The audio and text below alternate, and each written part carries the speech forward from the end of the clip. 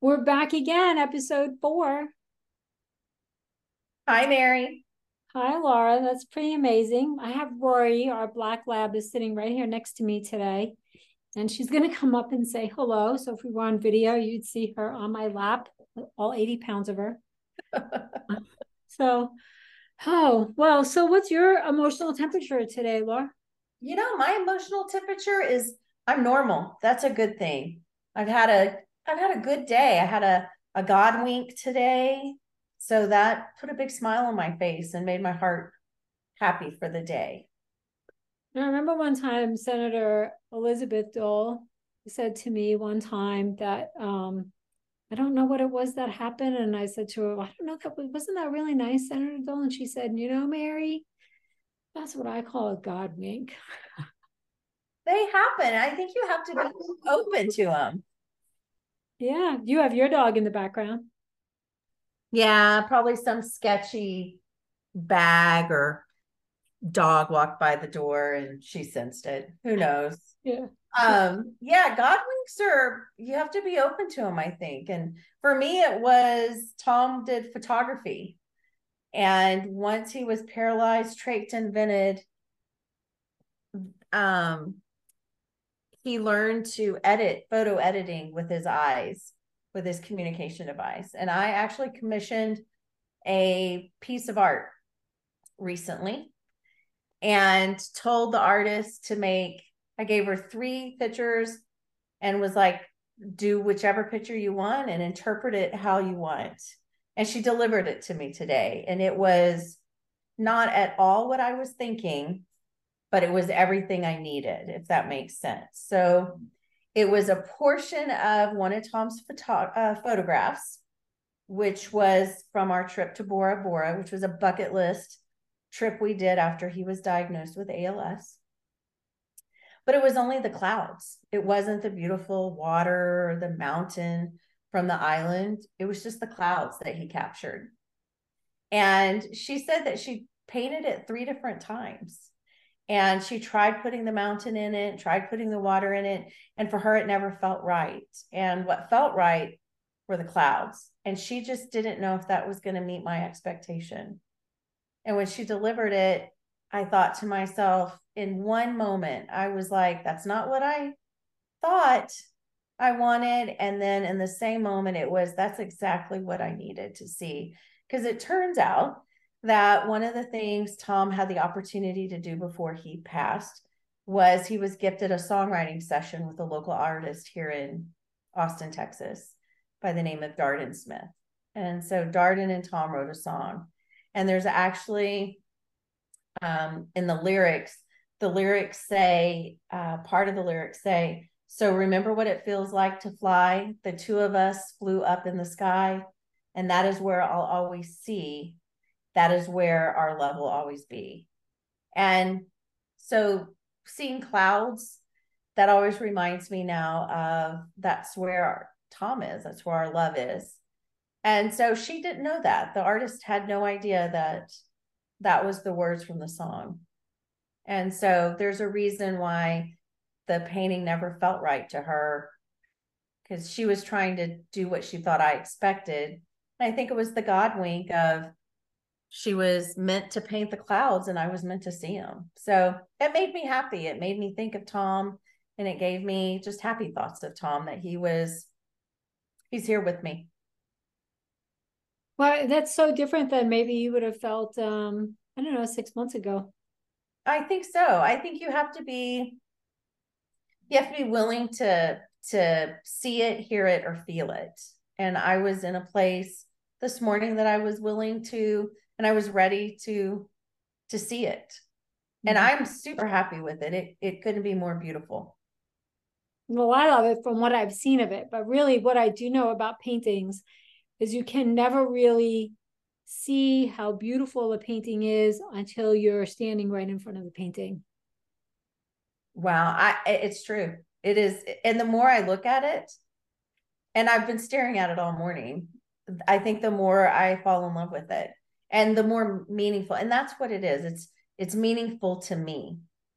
And that's what matters. It's hanging in my home and it means something to me. So that's why my temperature today is actually pretty normal, because this was a good thing and has really set me up for the rest of the day.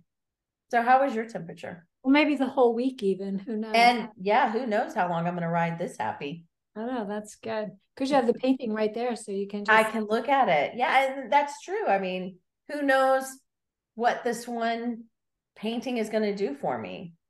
Maybe it'll be, instead of falling deep into one of my, you know, holes of depression, I can, look at this and know that this is Tom smiling down on me. Hmm, I love that. Well, so my temperature is so right now it's normal. I think I said this on the last podcast too, which I don't usually come into a podcast feeling hot or cold, I think. Um I think one day I canceled us because I didn't want to talk about ALS that day. Yeah. I just had had enough. So it was probably hot that day. And I had a rough weekend, emotionally, a rough weekend. Things weren't working out with some of the projects I'm working on. And, we're still talking about FTD, which will always be a part of the podcast because it's a big part of ALS for us right now, though there are many more physical manifestations as well. I see a lot more progression happening now. So we'll we'll be talking about that too as time goes on, because that's what we do here, right? ALS Yeah. caregiver beyond. Well, it was kind of hot over the weekend. I really don't really, other than you, and I don't talk about a lot of these things on the podcast, but I don't have any friends who understand ALS, and maybe some of our listeners will identify with that. If you don't have friends who understand ALS, like really have lived it, are living it, or have lived it, or you have somebody who's professional who can understand a variety of things across the board like that. People try to fix the problems, and they're just not fixable. They're just things that you have to talk about in a safe place without judgment. And I saw that I burned some people out this weekend in my family being emotional.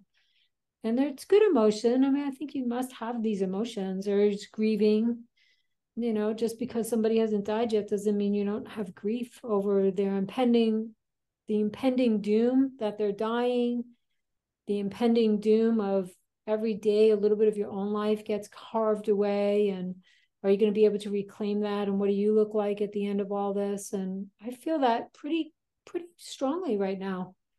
So I did something I've never done before. I reached out to a therapist. So I'm going to put my first therapy appointment tomorrow at 3 o'clock. And I set that all up in our preamble before we even got onto our podcast today. And I'm happy for myself that I did it. This is a good thing. And I do think that I have a lot of good boundaries and good habits in my life. I've been a caregiver for a long time, but I'm also aware that there are times when you need help that you don't even know how help can help you. And that's how I feel right now. I know I need help. I can't tell you how I need the help. I can't see what kind of like direction I can change in my life or what kind of things I can apply to my life that would help me. But I think that's why you need therapy, when to help you figure it out. Somebody to listen to me without judging me, and like you can A say that. feeling that they need to fix you, or has a connection to you. It's what you need. You're really starting to walk into uncharted waters. Mm-hmm. Um, with caregiving. Your caregiving hasn't taken you to where you are now. Because most of us with the caregiving side of ALS, we all know in the back of our heads. There's no getting better. You can't care give enough to make them better. You can't care give enough just to make the hurt go away. And so that is hard. And that's something I think that's unique to terminal diseases is it's not a, a sudden impact for someone that you care give to a point of, where they can, get better or at least learn a new way of living. With ALS, it's just constantly, it's constantly moving towards an endpoint that you know of. And I know you are where I was really at the point of Tom tracheing and venting, where it just got really hard. And then at that point where he started to show some signs of FTD. And that was so hard. Trying to make your head know that it's the disease, but your heart is married to this person and it's just not that person. So I'm proud. I'm super proud of you. I'm super proud. I know that this will help you and it's going to fill what you need it to fill as you move a little deeper into this. Well, and I did find somebody who does telehealth, and I think that that's an important, it's an important piece to introduce into this conversation. An obstacle for me is if I have to go there. Well, you can't. ALS, when you get to a point in ALS, you just can't leave the house. It's scary. It's hard, and it can be dangerous, especially if, they're in their wheelchair, you can run up against obstacles, handicap accessibility obstacles, or if they're walking, there's issues. It's hard to get out with ALS. And sometimes I think that's what people forget. They see some people getting out with ALS and think that's the norm and not realize the further you go into the disease, it makes it harder. Right. For people who follow me on social media, you would see that I used to get out a lot. I post my videos when I'm riding my bike or photos. I had on my Facebook page, I have an album of photos I took when I was running down on the beach roads. Sometimes I would take my bike out there. Well, a lot has changed since I had the hand surgery in June. I haven't been able to get out that way. I do go to hand therapy, but it's a short-lived thing. You're going to go to hand therapy for a few weeks and then it's going to be over. And I go during the time when Tom's on his respiratory therapy and in his bed. And right now he doesn't get out. I mean, he really can't get out of the bed by himself. So there is that plus. We have this established routine that he's in there from 3 to 5:30. But for me to spend the time driving to therapy, and then if that therapist doesn't have telehealth, if I can't leave the house at all, then what good does it do? And then I have to start over with somebody else, which is initially what happened. I knew I wanted therapy about a month or so ago, and I reached out to somebody who had this great resume online. I think I found it through referrals with Psychology Today. And it looked great. My son has been through PTSD and, he's 40 years old, but doesn't mean that I haven't bared the brunt of it a lot of times. And that's kind of a big deal for us around here, or at least it was. And she had a practice of, with military connections and PTSD. And it just seemed like from reading her stuff, it was really good. Well, she didn't have an opening for 6 weeks. And she only works on Tuesdays and Thursdays. She's been doing it for 30 years. And I thought, whoa, maybe she's not the right person for me. She doesn't do telehealth. She has very limited hours. And then it would take me about 20 minutes to get there. And then you're with somebody for 45 minutes or maybe an hour, whatever it is. And then I have to drive home. That's a tough one for me, especially if I can't keep it up with ALS. So right now, I would say my recommendation for somebody who thinks they could use some therapy in our situation as an ALS caregiver is to find someone who does telehealth. You can usually find some time during the day to do that, every few weeks even. Well, I'm going to start once. You said your recommendation for me is to go for a couple of weeks in a row, a few weeks in a row, and then spread them out after that. And I have a long history with caregiving, so there's a lot to be said in my sessions with somebody. There, you have to fill in the backstory, or they won't even know what they're dealing with. Yeah. For those that are like for the veterans that are in home-based primary care, we actually, Tom had therapy. I think it was like once every, I don't know, like every 2 to 3 weeks. He had a therapist with his home-based primary care program come into the house. And she was able to do couples therapy because there was a lot of times Tom would refuse to talk to her. And she was there. So she would just sit and he would have to listen.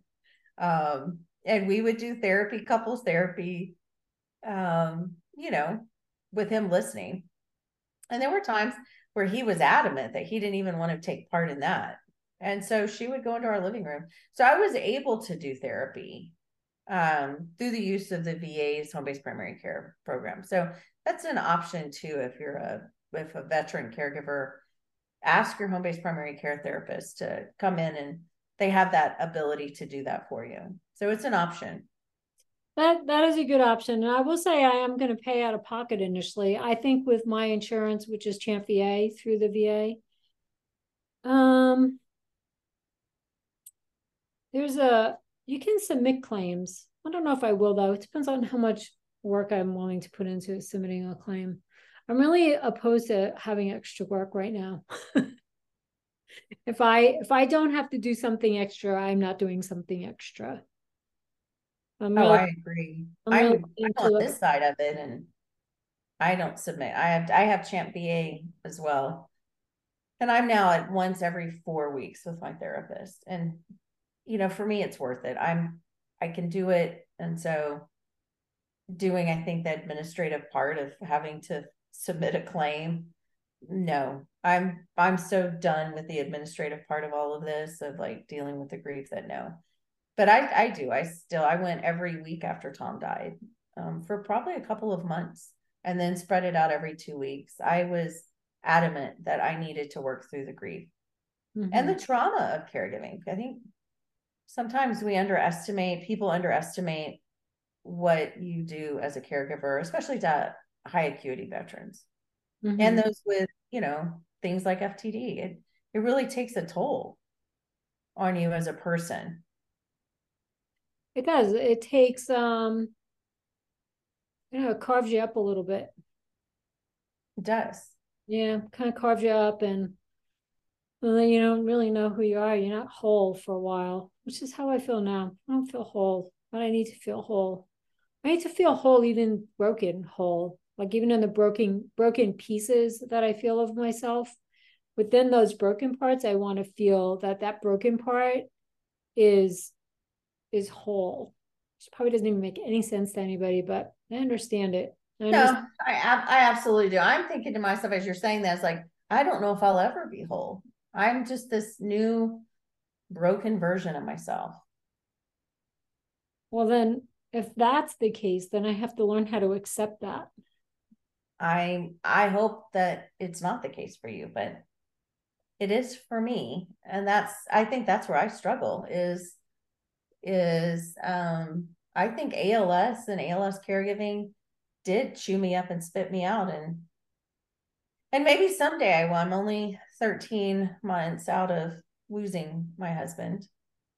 And, we were together 32 years. So maybe I need to lower my expectation on being whole Mm-hmm. so soon. But that's honestly where I feel. I mean, I think, I mean, I do get like there are parts of me that feels a little more whole, but I'm not fully. But different. We're different. It is very different. You'll be different.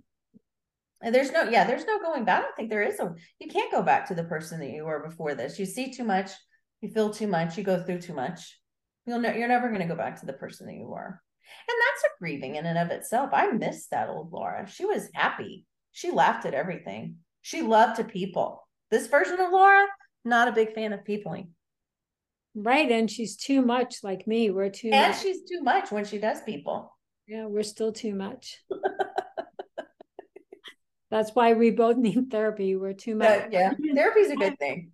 I'm even too much for myself many days. So, and I know that. So I'm ready to make some small changes. I don't have high expectations that big changes can come right away, or maybe even ever. I'm looking for a little bit of peace in the moments that I have now. If I can get that out of it, that would make me happy. That would make me Um, satisfied. Nothing really makes me happy. So one time you said on one of your social media posts that you miss what happy is. And I mhm. thought, well, I don't know, happy's so fleeting. I would just take satisfied. Happy is scary for me when I'm happy because I feel as though it's going to disintegrate. The other shoe is going to drop and they won't be happy. But I try not to get happy. Yeah, and I think that's what this, going through a journey like this and again, it doesn't have to be ALS, it's just our lane, but any like major life event that really just shakes you to your core and makes you reevaluate how things happen, you just kind of have to redefine. I agree, being happy is something I miss, but you have to also throw in I was blissfully happy. I didn't understand the bad things that happen in life. And now I do. And so I just don't know. I just let's just say I look forward to a time when I can say I'm happy again. I just don't know if that will ever truly happen. Well, I'll be here cheering you on though. No, I appreciate it. I know it makes it sound like great. There's no coming back. I think there is. I think we're just in the moment. We're meeting ourselves where we are, like we talked about the last podcast. This is just where we are. This is a journey.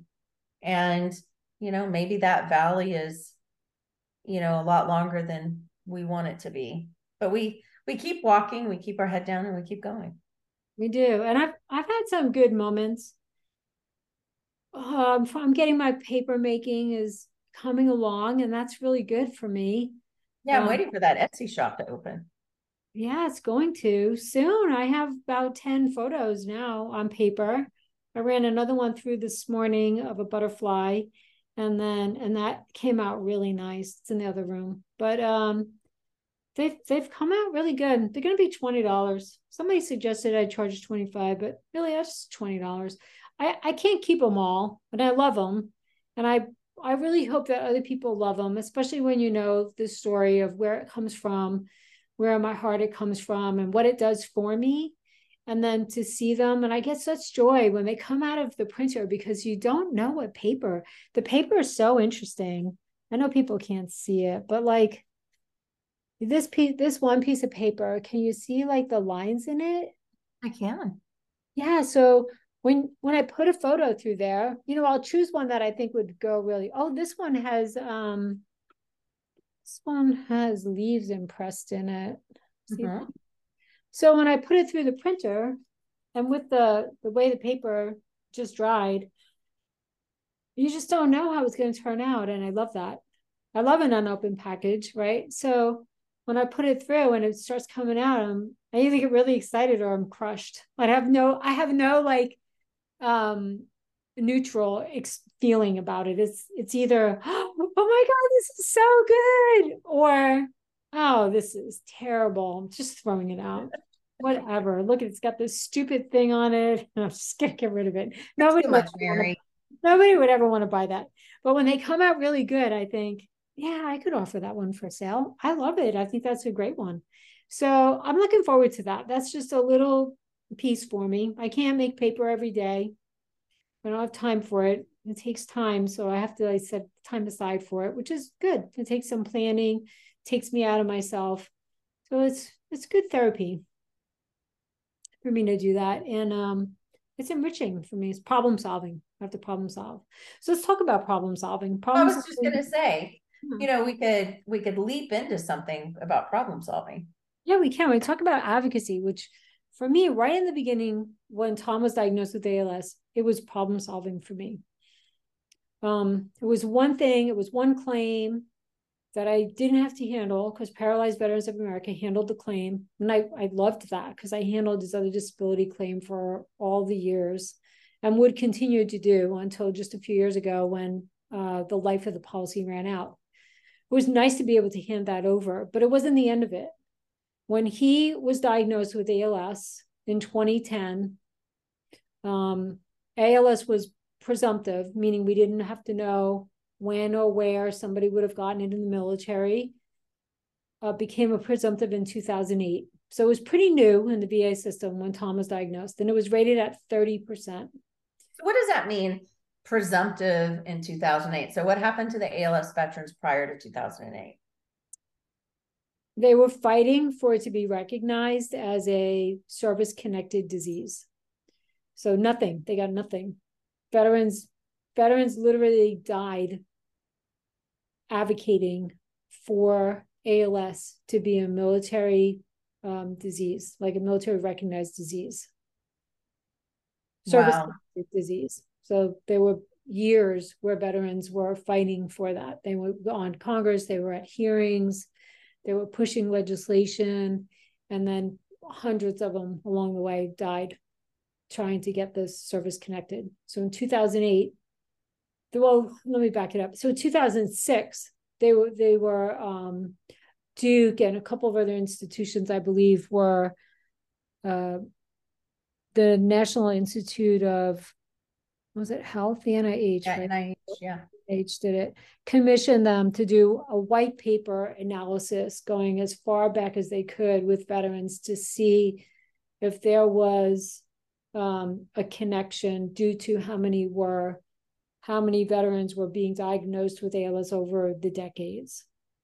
And then that's where they came up with the number that a veteran is more than 50% more likely to get ALS than a non-veteran.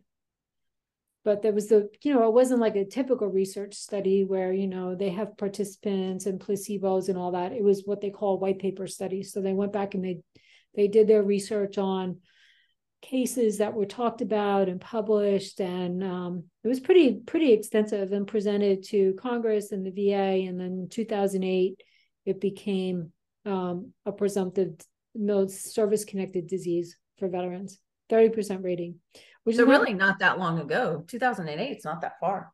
no. And so 30% rating is not very much. It means we acknowledge that you have the disease, essentially.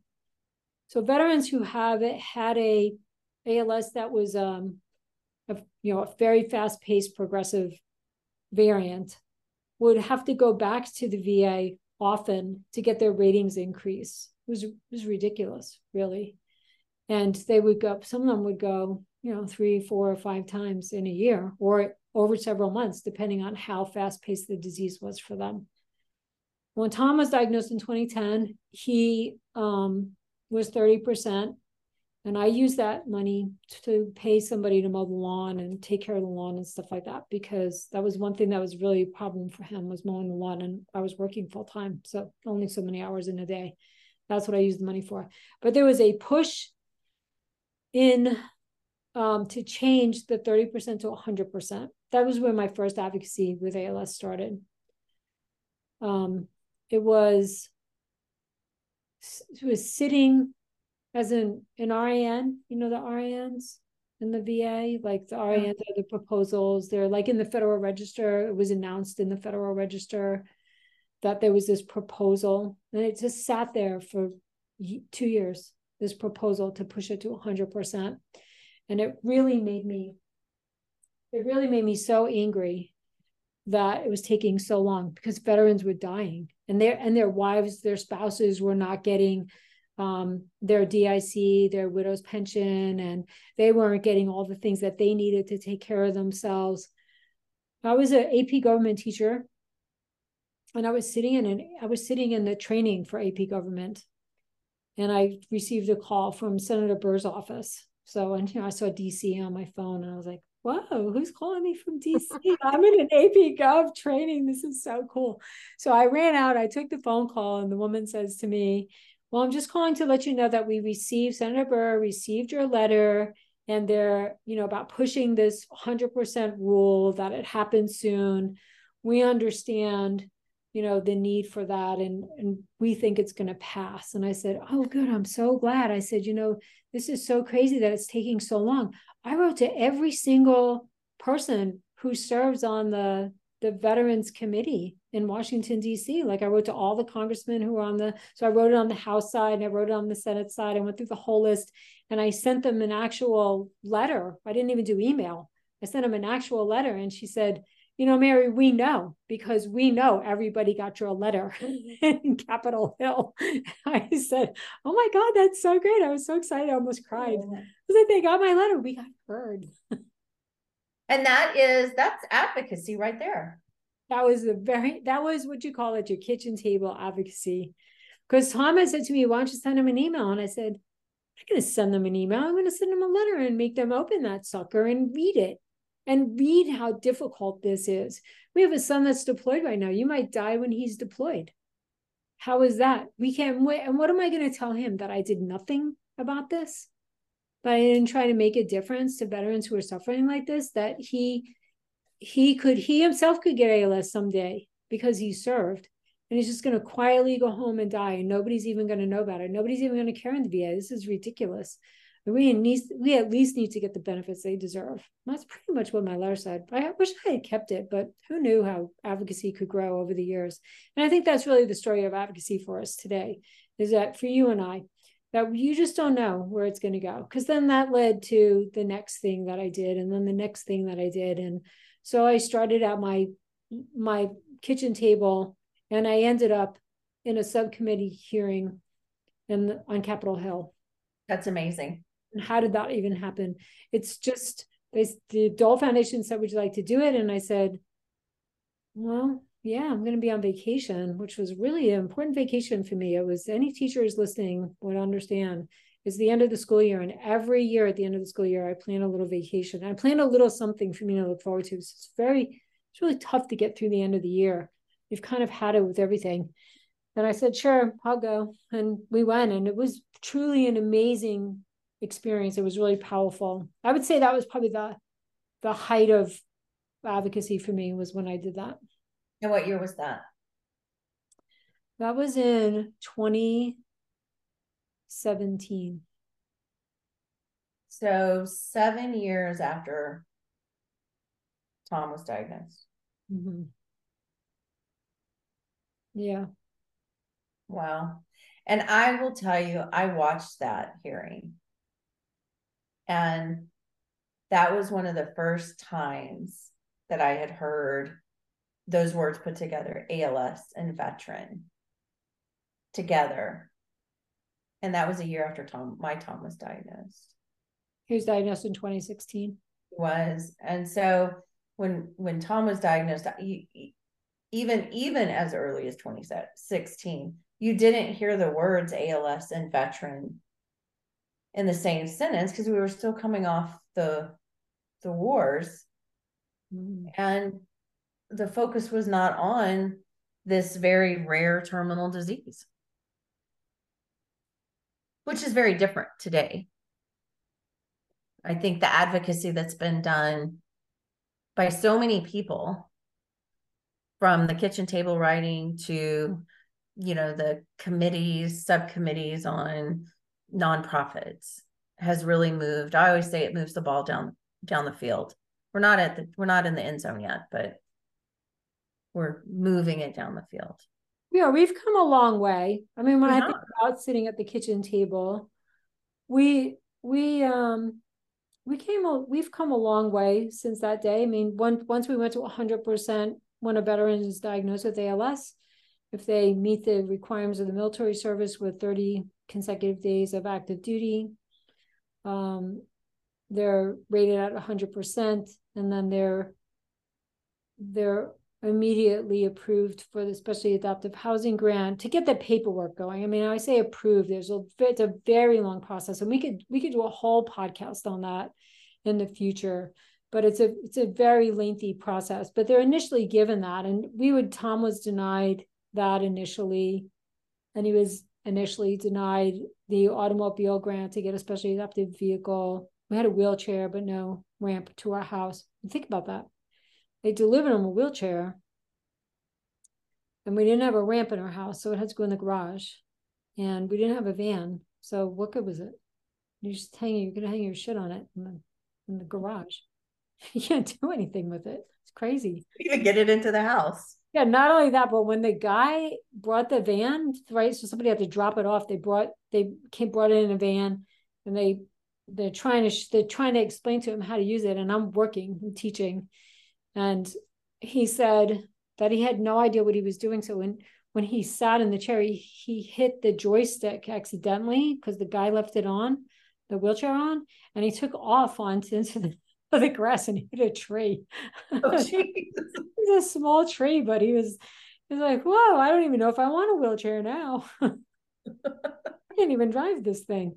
And so, that was a crazy moment. But the VA was good at getting him the wheelchair, but he hadn't been approved for a wheelchair accessible van yet. So those kinds of things have really ironed out, and they've really changed over the years with not just my advocacy, of course, but many people's advocacy over time. They started to recognize it, and more veterans were diagnosed with it. And at any given time, I think the number that is generally used with veterans is about 4,500 veterans are living with the disease right now. And it's a pretty steady number. Just like broadly, if 20,000 people live with ALS, there's always about 20,000 people living with ALS. So people with ALS die and people are being diagnosed, and it's this steady number. I've heard all kinds of numbers, 10,000, 20,000, 30,000 people living with ALS.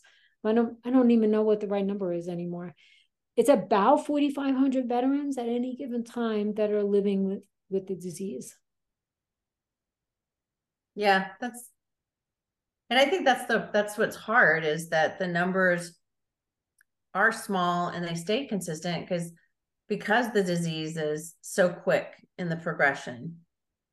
And so it makes it hard to really see any type of momentum going for advocacy. But just from what we've seen, I've seen a huge difference from what it was like in 2016 when Tom was diagnosed to what it looks like today. I mean, gosh, we're talking today, veterans, while there is a cap to getting care in the home, like nursing care for those more high acuity veterans, it's there. In 2016, it wasn't.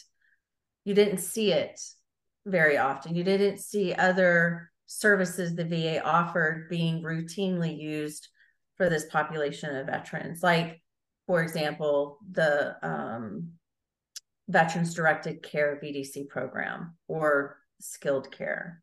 I think our advocacy started pretty quickly. We had not been affiliated with the military, veteran, anything. We had never gone to the VA. Tom had been out of the service for, well, almost 20 years by the time he was diagnosed with ALS. So it was our first introduction into the VA. And we did it. Tom was approved in under 5 days, and 2 of those days were weekends, Saturday and Sunday.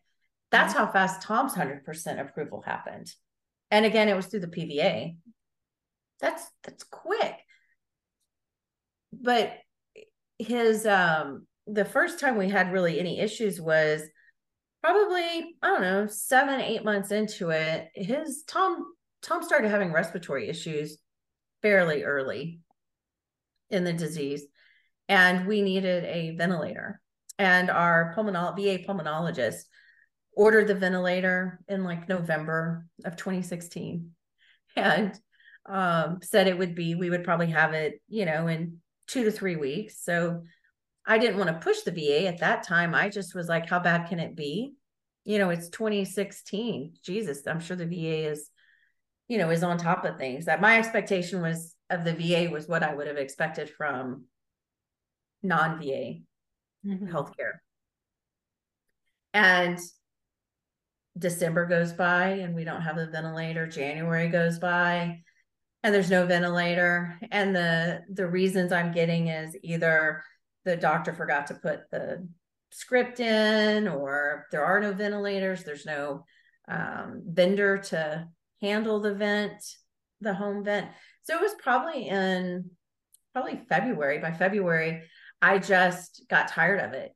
And that's when I really went full force in advocacy. And it was with the VA. And it took us a hot minute, but we did get the ventilator. We did get a company to service it.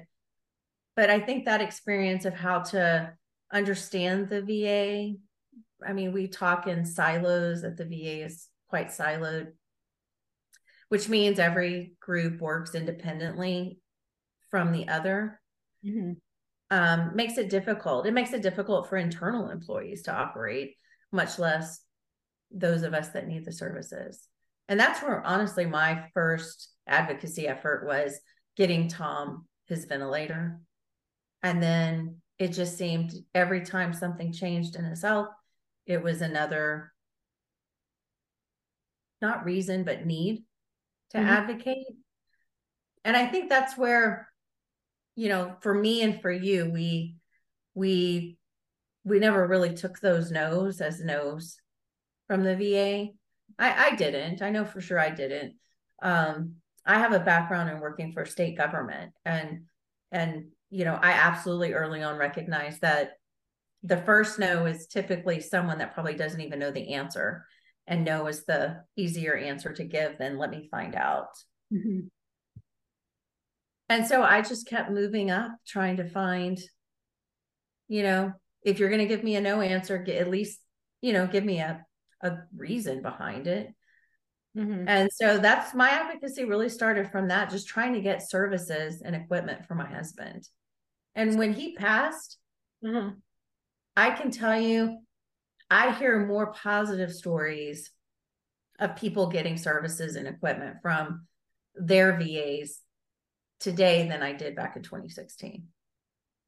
So I think the VA is doing, advocacy is working, but it does take people to stand up and ask that question. So why is this a no? Why aren't we getting the service that the 100% service connected veteran earned? Mm-hmm.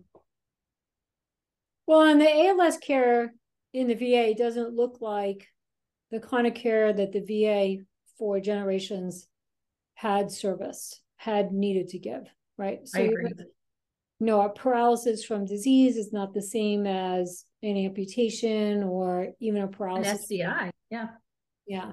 So it did change the landscape of the way they're doing business, and they're still evolving into understanding ALS and how to have a best practices with ALS. Well, so I think what I heard you say with your advocacy then is your advocacy started on a very personal level. You needed to get your husband equipment, and you were going to fight for it. And you did. You knew that you could fight for it because you do have a background in policy and as a career for yourself. And not everybody has that background. So what is one of the things you could suggest to somebody who's trying to get something for their, whether it's using Medicare dollars or the VA, they're both big bureaucracies in our government. How could somebody go about getting what they need? They know that they need for the disease for their loved one. I think right now, I would say now, especially now knowing how, you know, how time is so precious when you're caring for someone with ALS or a terminal disease. I think now I would say work smart and not hard. And so connecting with others in your organization or in your community. So for me, I quickly, and that's a concept I've always worked by. Work smart, not hard. Someone else has already probably done something similar. So don't try to recreate the wheel. Just kind of, you know, perfect what they've done or use that as a jumping off point. So I would really recommend people to connect either through some of the social media platforms. That's one of the best ways to do it. Facebook, you and I have a Facebook group. It's actually a group that you started to connect veterans and caregivers. And that group is really strictly just, it's not a feel good, let's talk about our emotions. It's really honestly, I like it. It's a down and dirty, this is what I need, how do I get it? And you get a lot of good input from other people, either they've tried and they have failed, or people that have been successful. And Mm-hmm. so you get a lot of great different ways to look at how to handle a situation. And it may be that depending on where you're located in the US, you Mm-hmm. know, really depends on how you go forward. So I would say either, you know, try to connect in groups on Facebook, try to connect with advocates on Twitter, Instagram. There's several that are on TikTok. Just connecting with them and asking them how did they get it, especially if you see someone with, say, a piece of equipment that you are wanting. How did you get that equipment? I'll tell you, I think this community of caregivers and veterans, we are not holding anything close to the vest. We let everybody know this is how we did it. This is how you can do it, which also kind of then you can say it's something you and I put together because it was a conversation that we had early on about it shouldn't be this hard for people to access care and services through the VA. We need a dummies guide. Mm-hmm. And we talked about it. And then Tom was traked invented in 2019, and my ability to have time to put towards it just diminished considerably. And you picked up the ball and you moved it down, the field and published a book. Mm-hmm. And it's our dummies guide, honestly, And on, those are all listening. There's veterans with ALS and their caregivers, VA benefits and VA care. yeah, So, and you can find it on Facebook, yeah, or not Facebook, listen to me, Amazon. $10. We're going through a revision right now, which you're taking the lead on, and we've so interesting because we've flipped our positions. I had much more time to do that kind of work than I do now. Now Yeah. I just don't have so many hours. So Tom doesn't need as many hands-on hours as your Tom did, but mine is needs a lot of it. There's a lot of attention that has to be paid to what's happening around me with Tom right now. And that's time consuming. So Yeah. I have not had time. I am going to add something in there about the caregiver program, the VA caregiver program, because that's really new since we have published our book. I don't think that there's something out there for non-veteran caregivers with ALS, except I would point you in the direction of the IMALS organization. And the founders, that Brian Wallach and his wife, Sandra Abreu, I'm not sure if I say her name correctly, have another organization that they call Synaptiture. I don't even know if I said that right. You can go to them for some advocacy if you need help getting, in a case management kind of way, I think, for things you need from Medicare and Medicaid and your own insurance company, your private insurance. So there's more help out there now than there was before. And I would say that the biggest thing, if somebody's listening to this and saying, yeah, but how can I advocate? I'm like, my hands are full. I really can't do anything. I don't know anything. I would say if one aspect of advocacy that is so strong for us in the ALS community is to talk about the disease, that the awareness is huge, because the more people who know, the better it is for all of us, because then somebody who wants to help you or would like to help somebody else may have an idea of how they can help. Or maybe it's a business that they're looking to donate somewhere. You can donate to research, or you can donate equipment, or you can donate DoorDash cards for somebody, or donate services for somebody to come in and clean the house. Or there's many different ways that we need help with ALS, because it's a total body disease. It's one person can't do it alone. It's a family disease. Yeah, it is. It's a family and friends. If you have friends in your community who want to be part of your life, I mean, a lot of times we lose friends when that happens. People don't know how to connect, or it's just too much for them. They can't handle being around somebody who has a terminal disease. And, ALS changes people's bodies. It changes how they sound and how they look. And that can be hard for people. Having lived with an eye injury, as I did all of my life, I can't tell you how many people would look at me, because it's noticeable when you know that something's wrong. Or sometimes, it's a lot of times kids noticed it. they turn away from me. It's really interesting that it even still happens. They don't know how to look at me. They don't, my pupil is permanently dilated. It doesn't look like my other eye, it drifts off to the left. And so I'm aware of how the physical appearance can change somebody and how that can affect others in this lane of ALS. And it's hard because you want to say, look, they're just still the same person, like don't look at the outside of somebody. Remember, it's the inside of someone. So your awareness is huge. If you're thinking, gosh, Laura, Mary, they've done so much. We've done so much because we could do a lot. And we've always been empowered by that. Because we can, we did. And everything that we did, we hoped would help other people now or people who come after us. Right. And our advocacy, there's so many lanes to advocacy. There's the awareness side of advocacy. You can advocate for medication. And we took the lane of veterans and getting services and equipment. And, I mentioned earlier, when you testified, yours was the first time I'd really heard those two words, ALS and veteran, together. And for me, through the years, anytime I hear it more mainstreamed, where it's either on, I've heard it a couple of times on the news, or, either even on like media campaigns on social media, it always makes my heart burst with happiness. As much as I hate the fact that those two words are together, it is exciting because those two words means there's more awareness, and that to me is advocacy. And so you can approach advocacy any way you want. And you're right, it can be something as simple as emailing your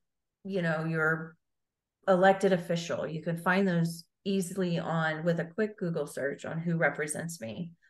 Mm-hmm. That's an easy way to advocate. Reaching out to a nonprofit like the I Am ALS organization. They have many committees that welcome volunteers. That's a way to advocate. I think I took it on as one, it was necessary to get Tom the information, the supplies and the equipment and services he needed. And I did recognize, because I had been doing, policy regulatory work for 20 years, when I had to leave that profession when Tom was trached and invented, I did recognize that I had a skill set that could be beneficial in a regulated community like the VA. And I knew that not everybody had a Laura or a Mary to speak for them. And so whenever I would advocate for Tom, I would always say my veteran and the veterans that will come after him. Mm-hmm. As the caregiver and the other caregivers, because I never looked at it as this was a win for me. This is a win for we and the community as a whole. And that's, I think, how I approached it and how I still approached it. I still advocate for this community and for caregivers, even after Tom passed. And I know that I didn't have to do that. I know that I could have just, collected myself and learned to live this new life. But I find a lot of healing in advocacy work now. It's good for my soul. It's helping me heal through the grief by knowing that I'm continuing to honor my husband in advocating for things. And I can look back and say some good came out of such a horrible disease and a horrible, my reality, losing my husband. Mm-hmm. I can still find good gratitude. We've talked about that before. Mm-hmm. I can see some gratitude. I can find gratitude knowing that the work we're doing is going to continue to help veterans and is pushing. It's just helping this next group of caregivers and veterans that will be diagnosed, because it's not if, it's when. Mm-hmm. There'll be more diagnosed. That's the sad part of this disease, that they will have services and equipment that we didn't easily obtain, that they won't have to work hard and spend precious time and even precious personal resources. And when you advocate to the level that we have and other people have, And like you did recently in Washington, D.C., with the Elizabeth Dole Foundation, pushing an important piece of legislation through called the 65% rule to that. And I'll give you a minute, to explain what the 65% rule and what you're looking to get for it. But when you do that, you also get to tell your stories. And I think, and that's even what we're doing with the podcast. By podcasting about this, we're opening ourselves up. We're allowing ourselves to be vulnerable. We feel comfortable being vulnerable in this lane. And we know not everybody in the world listens to this podcast, but people who are interested in this listen to it. And this helps us create awareness with the caregivers that we see you. We don't live and breathe what you do every day, but in general, we see you, we hear you, we feel you. And we know we're not so alone because we have each other and there's other people that we have in our lives because we are out there. But if you're sitting in your house listening to this right now and think, I feel so alone, know that we see you. Write us a note. I put our email in every single one of our show notes, and I will always continue to do that. We don't have anything else. We don't have a website. We don't have social media right now. We're working on all that, but there's our email. And you could just write and say, thank you for your podcast, or, I see you too, Mary and Laura. I see what you're doing. So awareness and storytelling is so huge. And you used that in your last big advocacy up in Washington, D.C. I did. And before I talk about that, connect with us and we can point you to where, the Facebook group that we are admins for, that you can connect with us there as well, and connect with other caregivers and veterans with ALS. But yeah, the 65% rule, there's actually, it's called the Elizabeth Dole Home Healthcare Act. And it's HR 542, if anybody wants to look it up, or Senate Bill 141. And what it does is there's multiple components to the bill. But the one component that is absolutely personal and critical for our ALS veterans, high acuity veterans, is removal of the 65% rule. And so the 65% rule or cap means that the VA will provide care in the community services up to 65% of the cost of putting that veteran in what is called a CLC, a community living center or a nursing home. Well, anybody that's dealing with an ALS, if you're a caregiver to an ALS veteran that's on a ventilator, whether it's 24/7 non-invasive or invasive when they trach and vent, these types of facilities would never care for a veteran on a ventilator. And so the VA can deny additional services. You would hope that they wouldn't, but the 65% cap provides them the ability to deny services to this population of veterans. And what the Elizabeth Dole Home Healthcare Act does is it removes the cap. It takes it from 65 to 100%. So veterans like me, or like my husband, and caregivers like myself would not have had to work so hard to get skilled nursing care in the home. Once Tom was trached and vented, I did about a year and a half of his care with limited help. We did have veterans directed program, but shifts weren't always filled. We had caregivers that would not always come in on time, or they wouldn't show up and we'd not get any phone calls, or they would just come in and quit on us. So it's not consistent care that you can count on. And so living that life, trached and vented, it was exhausting. I connected with a lot of other caregivers that are, that take care of their veteran that's, on a ventilator and trach. There's a lot of work to it. It can be done and they can live wonderful, happy, vibrant lives on a ventilator. But you need help, and removing the 65% cap does that.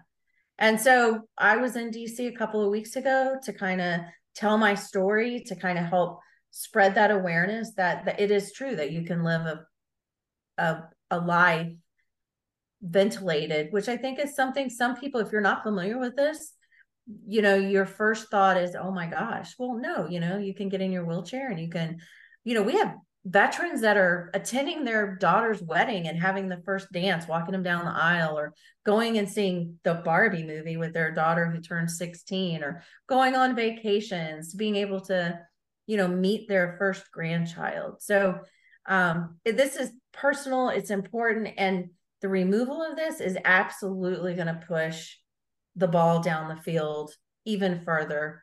And it gives the opportunity for those veterans that may be on the fence of what they want to do to know that they would be able to get help in the home through the use of skilled nursing care. And we're talking 24/7 nursing care. If you can get your shifts filled, you would have an RN or an LVN in the home to assist you. That's huge. That helps make a decision. We have veterans that will choose not to trach and vent and actually choose to pass just because they don't want to burden their family. And that should never be the reason to make that choice. The choice should be made because either you want to live or you're ready. It should never be dependent on, will the VA provide services for me? This bill removes that. And I hope more veterans, especially those veterans that are, we're having veterans in their late 20s and 30s be diagnosed. They have babies at home. I hope that this helps them make that decision, or it allows them to make the decision easier, knowing that they wouldn't burden their family because the help is there. And, that was a big piece of your recent advocacy. So, local, state, federal level of advocacy, it's pretty powerful. But listeners, please don't be discouraged if you think, well, I can never do anything like that. First of all, you never know where you can go with your advocacy. And second of all, it just takes starting, just awareness alone is just huge. So we've done a lot with our advocacy, but don't feel pressured by that. You're just being in the game every single day, just advocating for the right wheelchair, advocating for the right care that you need in the home or the equipment through your insurance company is a lot of advocacy. It's a big job being a caregiver of somebody who has ALS. And then on top of that, you have to be their advocate. Now, I think if someone... We can talk about how advocating for ourselves is really a trip too, after all of that. Talk about that on another episode. Yeah, there's no time to advocate for yourself. Well, I was going to say, if someone would have told me when I was fighting for Tom's ventilator in 2016, that I would fly to DC to help advocate for a national piece of legislation that's going to help veterans across the country, or that I would have a voice that could, advocate at a state level. I'm located in Texas, and I do a tremendous amount of advocacy through our VISN level, which is the Veteran Integrated Service Network. We have 2 of those VISNs in Texas, and I do a lot in VISN 17 and VISN 16. I would have laughed at you. I would have said, there's no way. I'm just concentrating on my husband, and that's all I'm going to do. It's amazing how this disease pushes you. I don't know. It just makes you want to help your fellow. I think it follows what our veterans do, where they go into it and they don't see another, like in our case, airman. It's just their brother, and they'll do anything for their brother. And I think I would do anything for other caregivers going through this. It's a lived experience that, you can't do alone, and you need someone to help you fight. That's why I do it. Yeah, and it stays with you. So, well, this was a long podcast, I think, today, but it was really a fruitful one. And I think, Bob, you just try to get some guests on. So if you're listening and you'd like to be a guest, we're going to reach out to people who we're hoping will guest on the show. So you're not always listening to Laura and Mary. So we have a lot to say, I think. So we'll never not have a lot to say, but it will be nice to have some guests on the show. So if you'd like to be a guest, you can, in the show notes is our email address, both of us. You can email one or the other, and we'll set something up with you and let us know what it is that you'd like to talk about. You could tell us your story, your advocacy wins. Advocacy fails are really good too. As a teacher, I would say, one of the things that I taught so many students that were advanced placement students and honor students. I taught all levels of students, but those students really worried about when they didn't do well on a test, or they got one thing wrong, or they didn't get the A that they wanted, they got the B that they didn't want. They thought they were working for an A. And I would say to them all the time, but it's the things that we have to work for that really matter. Those are where we really learn so much. And I'm reminded of that as I'm making paper. It's so interesting because I've had some epic fails making paper. It's nothing like really more sucky than a whole bunch of wet paper that isn't working out. It's really Yeah. gooey, and then it takes a lot of cleanup. But I'm learning, and it's so satisfying, and I can feel down about it, just like 20 years ago when I was going through school and finishing one of my graduate degrees, and I was really frustrated with the process of one of the professors had. But that's where you learn. So when advocacy doesn't work out, it's okay. Pick yourself up and go figure out what to do next, or incorporate what you've learned in there to be a better advocate going forward. We're cheering you on here. We want to hear about your successes and the things that haven't worked out, and maybe how they've changed around, or how you've changed your approach to advocacy. But I've changed my approach to advocacy over the years. I tend to be nicer in my messaging with people, kinder. I'm not so as cutthroat as I used to be, but I carried a lot of anger about ALS, which we talk about that too on another podcast. That's sometimes what's driven us, is our anger about it. But Oh, sometimes it's so much love, right? That's driven us too, and that's what I'm leading to. absolutely. Several years ago, you shared a book called Memories with me. So not really the book. There was a piece that you liked from it, and I forget how. Do you remember where you saw it, or you don't even remember? I want to say I saw it on, it was probably like just a Facebook meme where someone had taken it. So it's a book of poetry. Mm-hmm. And I think I saw it and it just touched me. Mm-hmm. And I looked it up, ordered the book through Amazon, and then shared it with you. And you looked it, and then you ordered the book, and we both love the book. Mm-hmm. And there's one piece in there, and you said it's called Souls, and you said, Mary, is this going to be me someday? And because it's a rhetorical question in a lot of ways, because the obvious answer was yes, but it will be me someday. So I will read it, and then I'll share something that I have gratitude for today, and you can share some gratitude for you, and we'll close up our podcast. So it's called Souls, and it's by the book is called Memories, and it's a poem in the book called Souls, and the author is Lang Leav, Leav. So her name is Lang, and then Leav is the book. I can put a link to that in the show notes. And if I don't remember, and you're listening, and I don't remember to put that link in there, just shoot me an email and say, hey, can you put that link in there? I can go back in and edit it. So it's called Souls. When two souls fall in love, there is nothing else but the yearning to be close to the other, the presence that is felt through a hand held, a voice heard, or a smile seen. Souls do not have calendars or clocks, nor do they understand the notion of time or distance. They only know it feels right to be with one another. This is the reason why you miss someone so much when they are not there, even if they are only in the very next room. Your soul only feels their absence. It doesn't realize the separation is temporary. Can I ask you something? Anything? Why is it every time we say goodnight, it feels like goodbye?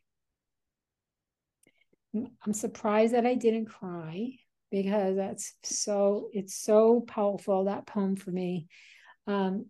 My gratitude for today is that I made arrangements to have therapy for myself.